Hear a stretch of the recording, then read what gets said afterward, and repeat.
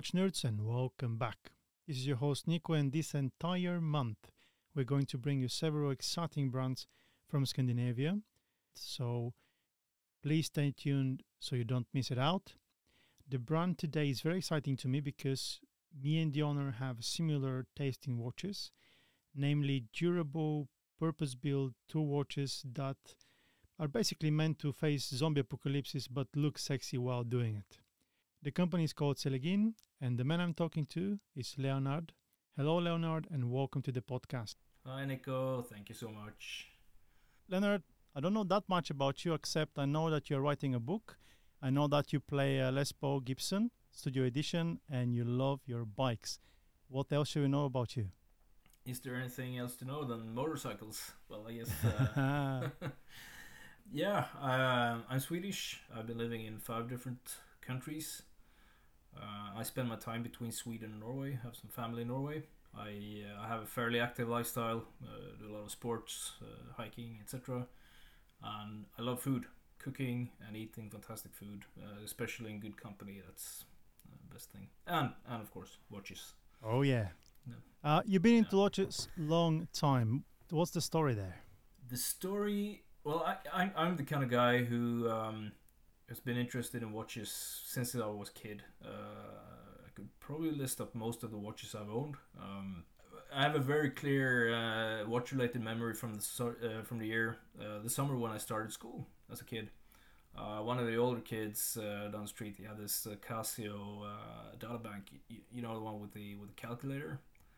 I was so fascinated by that watch, and I even tried to barter myself into getting that watch.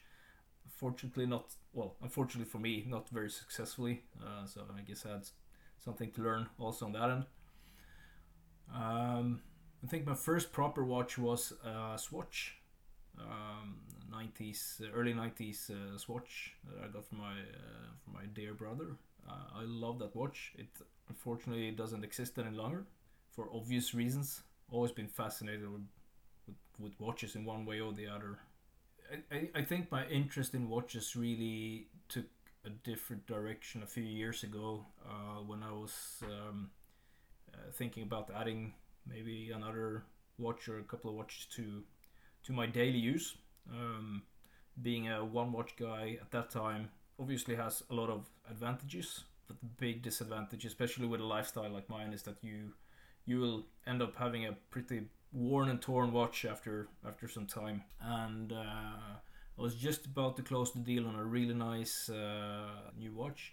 Decided to hold off and start looking to other brands and other designs that I maybe hadn't really thought so much about before. And that really opened up the rabbit hole, if we put it in in that context.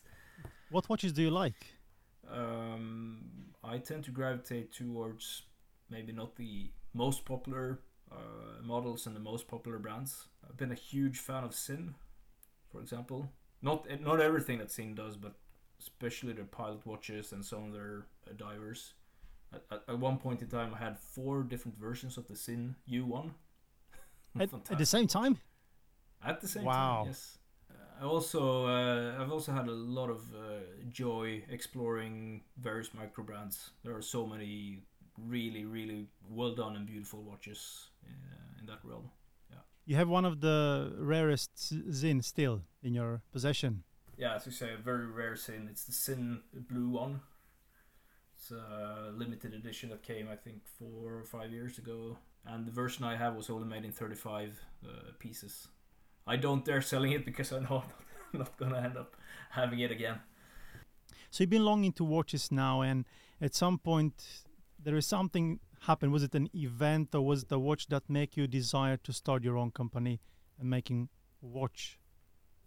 Yeah, let's go back a few years when I started deepening or developing my interest in watches a bit.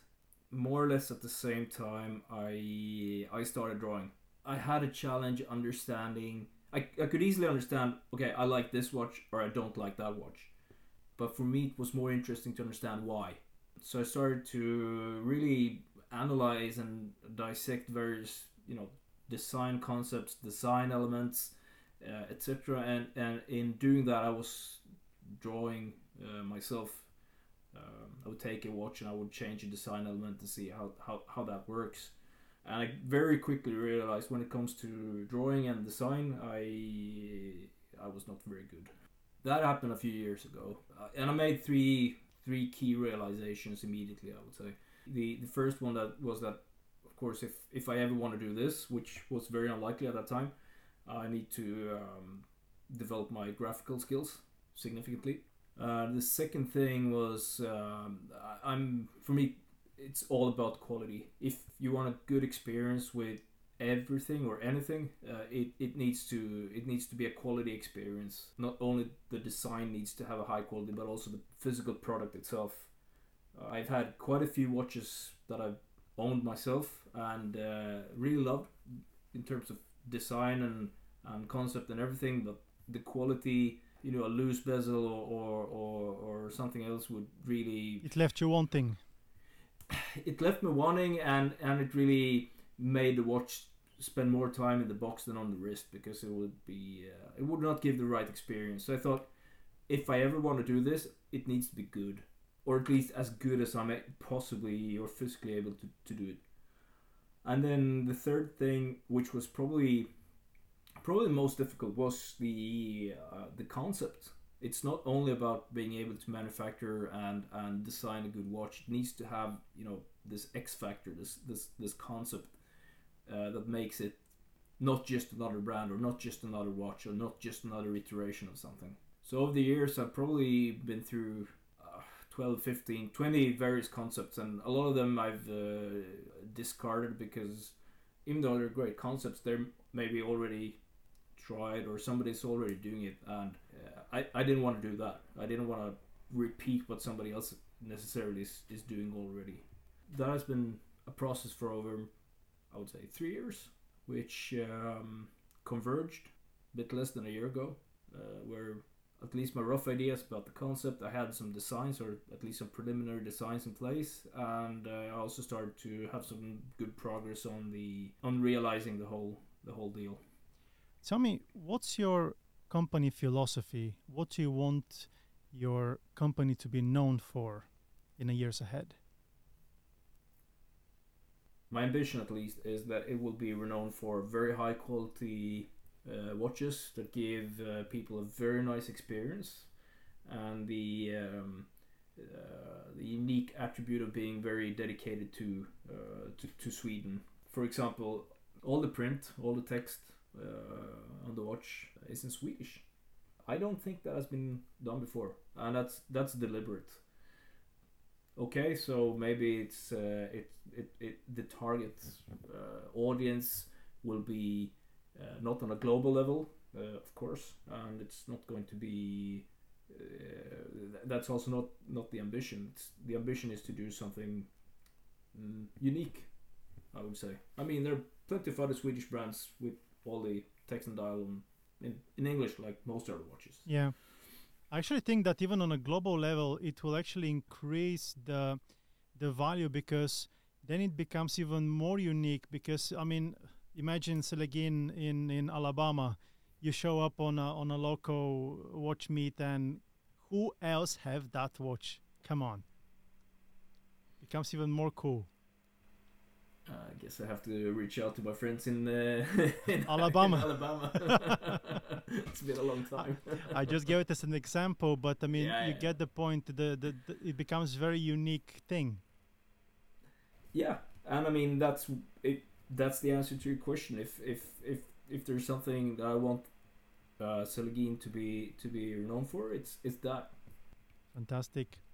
Let's talk about the watches. I know that they're heavily Swedish and military inspired. Tell us about each of the watches. So far, we've progressed with 2 watches. So it's a pilot watch dedicated to the Swedish fighter jet Saab J35 Draken, which was in operation from the early 60s until end of the 90s in Sweden. The pilot watch has the same name because it's dedicated to that airplane. We even have the airplane silhouette on the dial.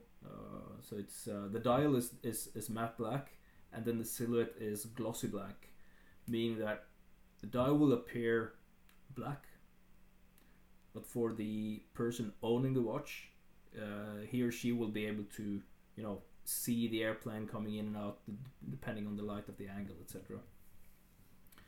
The design is based on what originally it was a bicompax chronograph, heavily inspired by the Blancpain Air Command from the 50s and the Heuer 1550 from the 60s and 70s, which was employed by most Western European air forces at that time. Had to drop the idea of the chronograph. Well, actually, it wasn't dropped. It was suspended. We're gonna do the chronograph, probably prototype it next year again, but we had to drop the movement that we chose. Very popular movement in the microbrand community. A lot of microbrands are using it for good reasons, but I could not make it work for me with my philosophy, unfortunately. I have to applaud you here for the way you handled that, the way you inform everybody through the contact with your already existing audience, and that transparency and openness actually, I think, did you a favor. So you actually got many people on your side because of the way you handled it. Thanks. Yeah, I think that's the way I want to live my life in general. Be honest and open about things. For me, that was not a problem to be open about the choice, the consequences, but also the reasons for why the choice was made. So in the end of the day, I think there is a better watch coming now in January with the three-handed Draken. It's based on a very, very solid and renowned movement, Sellita SW200. It's automatic. Of course, has the date function as well, which is very useful. Things that we did right with the first prototype with the chrono, the ceramic bezel, the case, everything is the same. I'm quite positive that everybody that's looking forward to getting their version of their piece in January are going to be more than happy. Yes, you would recognize some of the design elements, the bezel configuration, the syringe hands, the printed numericals. I mean, they've been around since the 50s, but what I think makes this watch a bit more unique is the size. Bezel is 42.5 millimeter. At the same time, you have the trapezoid lugs with the 22 millimeter distance. Normally, you have a quite narrow lug width on these pilot watches. And then it's the flat sapphire crystal glass. Normally, it's domed, even Hardlicks. It's a much more useful configuration, I would say. AR coating on the inside. There's no AR coating on the outside that will scratch or get torn. Ceramic bezel insert, so it's also going to withstand quite some wear. And finally, the BGW9 loom.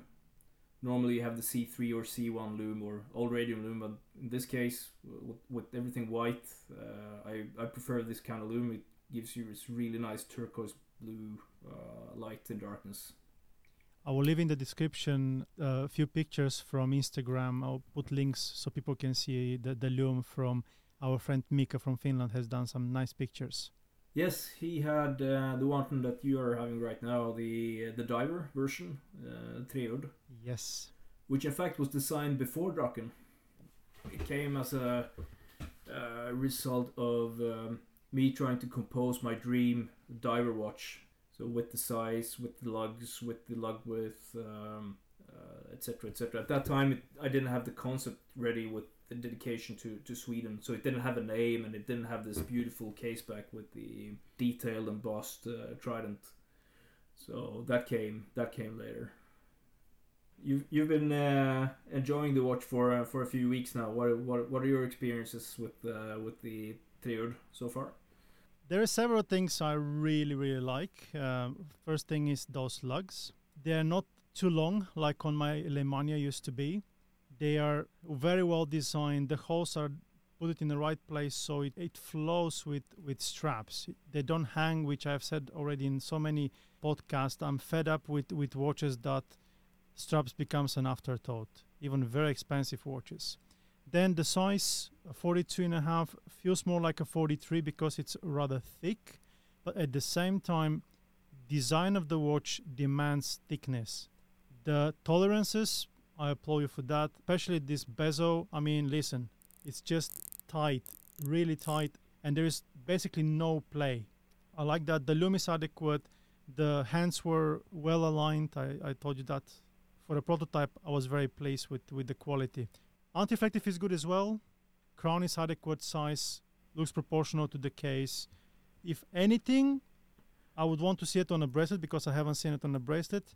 I didn't make friend with the strap, but that's something that everybody can change. The strap that you have is for Draken. It's a canvas strap. For Triod is going to come in a bracelet. It's a solid link bracelet with a pretty sturdy diver clasp. And we're also trying to develop a nice second strap to the Triod. It might be rubber, it might be nylon. Still working on it. It will be released next summer, so there's still some time. Leonard, can you tell me about the fun and the struggle of starting and running a micro brand? Well, there's for sure more fun than struggle. Otherwise, I don't think the equation would add up. At least not for me. The most fun part is engaging with the watch community. Definitely, every time somebody pops up with a question or a comment or a thought or whatever, this interaction is just fantastic. And of course, the response has been quite positive as well. So maybe that's why I've been enjoying it. I don't know. The design part is by far, shared number one place with engaging with the watch community.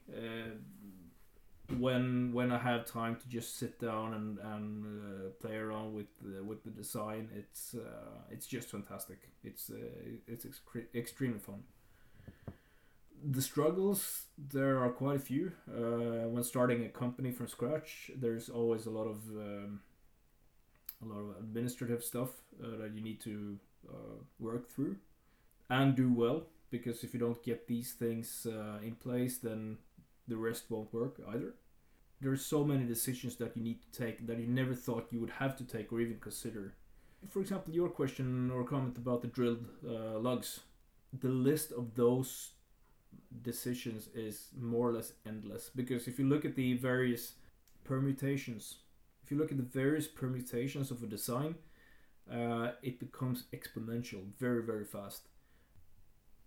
Leonard, you have big plans for the brand, and in our talks, you struck me as a guy that gets shit done.